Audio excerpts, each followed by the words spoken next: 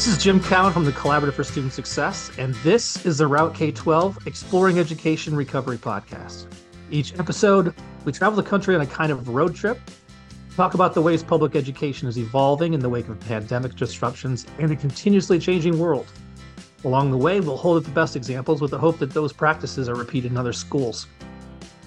Our guest today is Autumn Rivera, the 2022 Colorado Teacher of the Year. Autumn teaches 6th grade science at Glenwood Springs Middle School, where she's currently at right now, and on her lunch break, I should add. And her classroom is described as a place of deep learning and source of joy. Since being selected Teacher of the Year, Autumn has shared her story and expertise with thousands of teachers through the Colorado Education Association, the National Network of State Teachers of the Year, and the National Science Teachers Association. I also just saw your piece on NBC Nightly News, which was very cool. Well done with that, discussing your work with parents and advising on some parent communication. So that was really great. Autumn, thanks for joining us today. Thanks so much for having me. I'm excited to be here. Last week, I had the great fortune to go and see the Teachers of the Year in person during their whirlwind tour of DC. And so I was thinking about the whole process, and there was so much energy and so much excitement with that group of teachers that I just kept thinking, like, what's this like to be part of it? And you were part of it. You were not just Colorado Teacher of the Year, but a finalist for National Teacher of the Year. What is that procedure like to go through? It was really funny because when I was nominated for Colorado Teacher of the Year, I didn't know it was a thing. And I didn't know that there was a National Teacher of the Year. So I went in very blindly, which was probably good for me because it was a big risk. You know, being Teacher of the Year means that you're an advocate for your state, for your teachers, for your students. And being a finalist for National Teacher of the Year is even on a bigger scale. And so to be able to do that has been such an honor. My 2022 State Teachers of the Year cohort is the family I didn't know I needed. It's a group of teachers that are so positive and so supportive.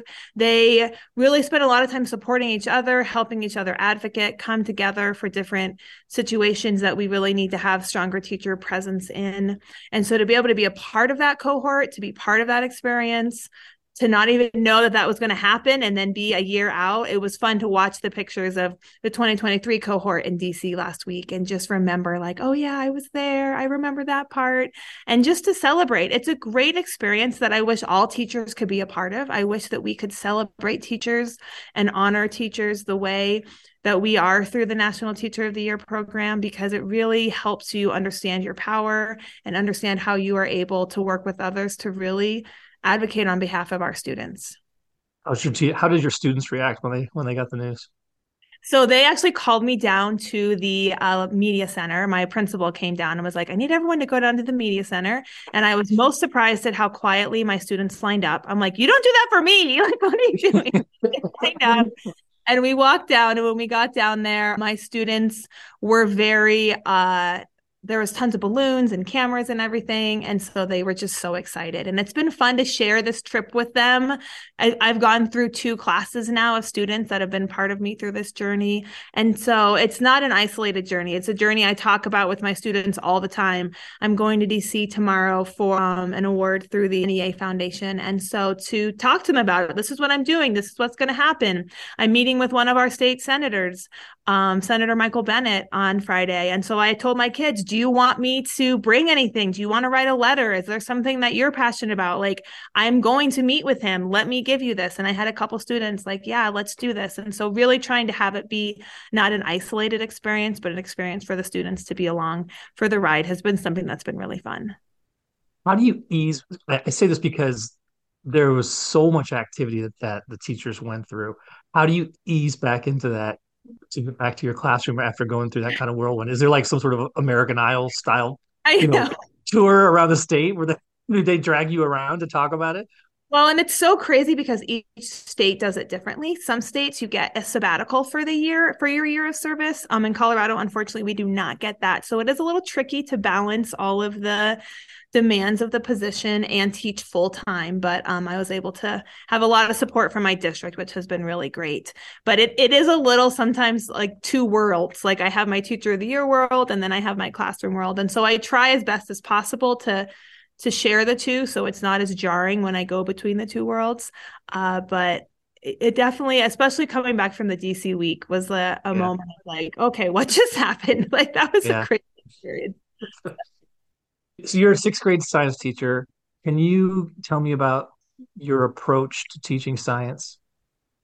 I think when I think about how far I have grown as a science teacher, like when I first started teaching science, I was the hear all the words, write the Yeah. definitions, pictures. There was a lot of copying down notes. Like that was how I taught science. And I really have grown and changed through a lot of professional development, through a lot of just networking and being challenged and pushed to say like science isn't that. And so now my classroom is a lot more based on phenomena, asking questions. Yesterday, I took my students on a field trip to go out into the field because I don't want to assume that my students have had similar experiences. Because as soon as we assume that our students have had similar experiences and we build off of those presumed similar experiences, the equity in our classroom is already completely unequal. It's completely out of whack. And so I have really realized that instead of assuming my students have had these experiences, I need to provide them. And so I try to provide common experiences as much as possible. When my students studied the Colorado River, I made sure I took the students rafting on the Colorado River so they get all, when I'm talking about the river, they know which one I'm talking about because they've all been on it. Next year, when we talk about physical or potential and kinetic energy, I'm going to take my students to a local amusement park and have them experience an alpine coaster. So when I talk about going down the hill of a roller coaster, they understand what I'm talking about. It's not this assumed knowledge. It's a common experience and a common foundation. And so I try to build my entire classroom based off of common experiences. So then when we continue to start growing, my students are able to have this common foundation that we can grow together, as opposed to having people at different levels of the starting line. We can all start from the same place and grow from there. And it's been a really powerful experience to have that time. A couple of years ago, this experience was so powerful that I actually had a group of students rally together around a common experience and ended up raising money to donate to a local lake that was up for sale. And that local lake was able to be preserved by a local land trust and is now the newest state park in Colorado. And so That's because great. of that experience of students having that common knowledge and that common experience, they were able to really come together. So it was really powerful. How many years have you been teaching now? I've been teaching 18 years. So you've had students that have moved on. Have I they love come back to you and talked about what science has meant to them now? Yeah, I have had multiple students come back. I just actually had dinner with a student and her mom last week who's a senior in high school, and just to hear like what she's going to do and what she's excited about. We celebrated her getting into Connecticut College. She's very excited for that. And so just to have a moment of celebration is so cool. That's the best part about teaching is it's not just Right? a It's gotta be, yeah. thing.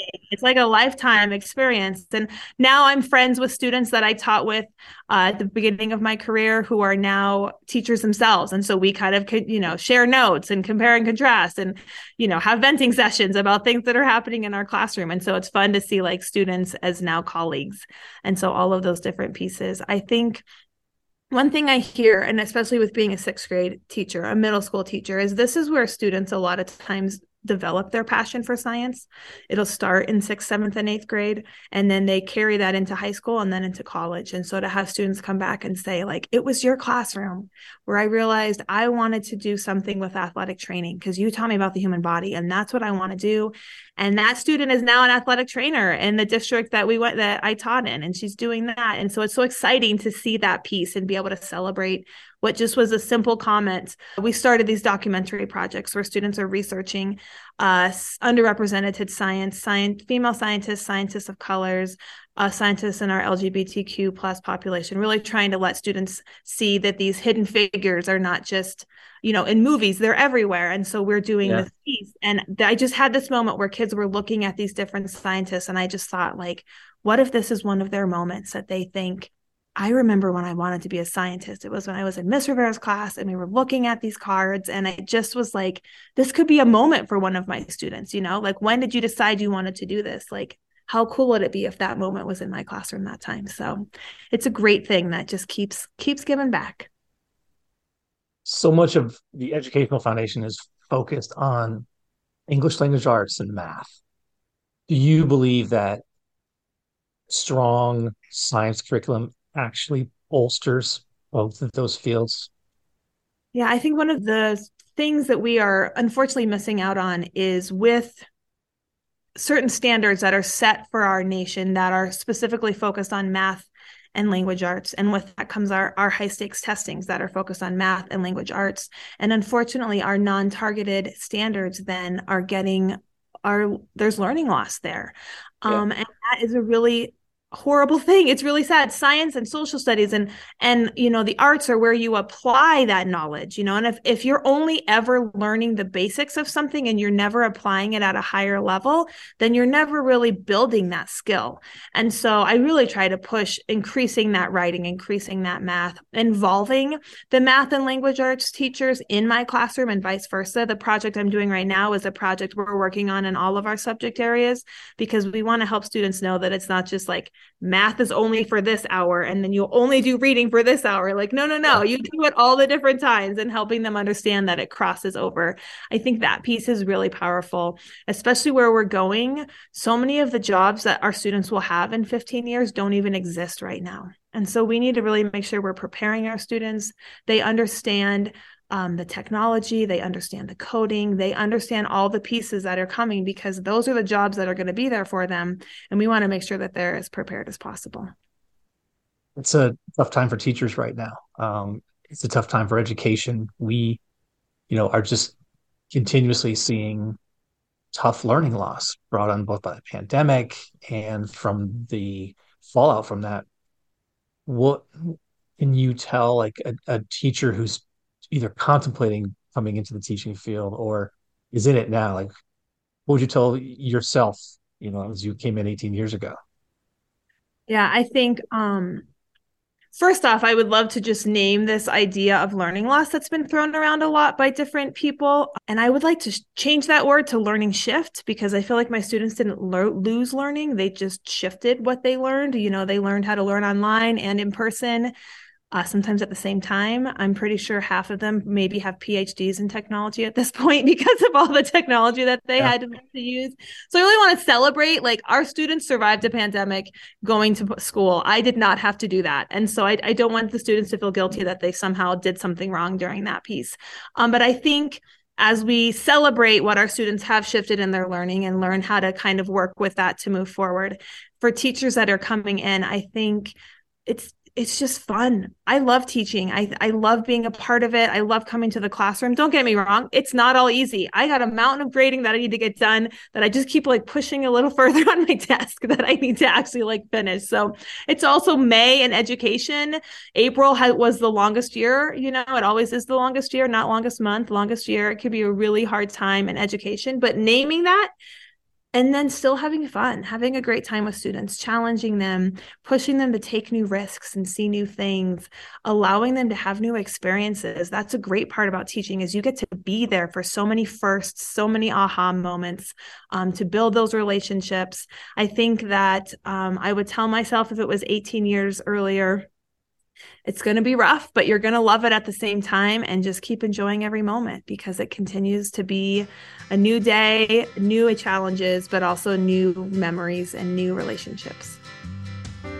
Well, I know your students are getting ready to come back in from lunch, so I appreciate the time that you spent with us today. Appreciate the time that you spent with the Collaborative for Student Success on our upcoming workshops that we're doing at the National Network of State Teachers of the Year, with the National Science Teaching Association.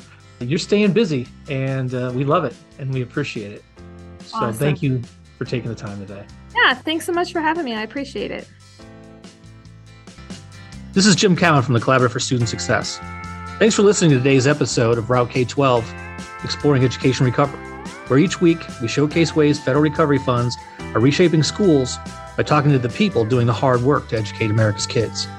Reach out to us at edurecoveryhub.org/RouteK12 or follow us on Twitter at our handle @StudentSuccess.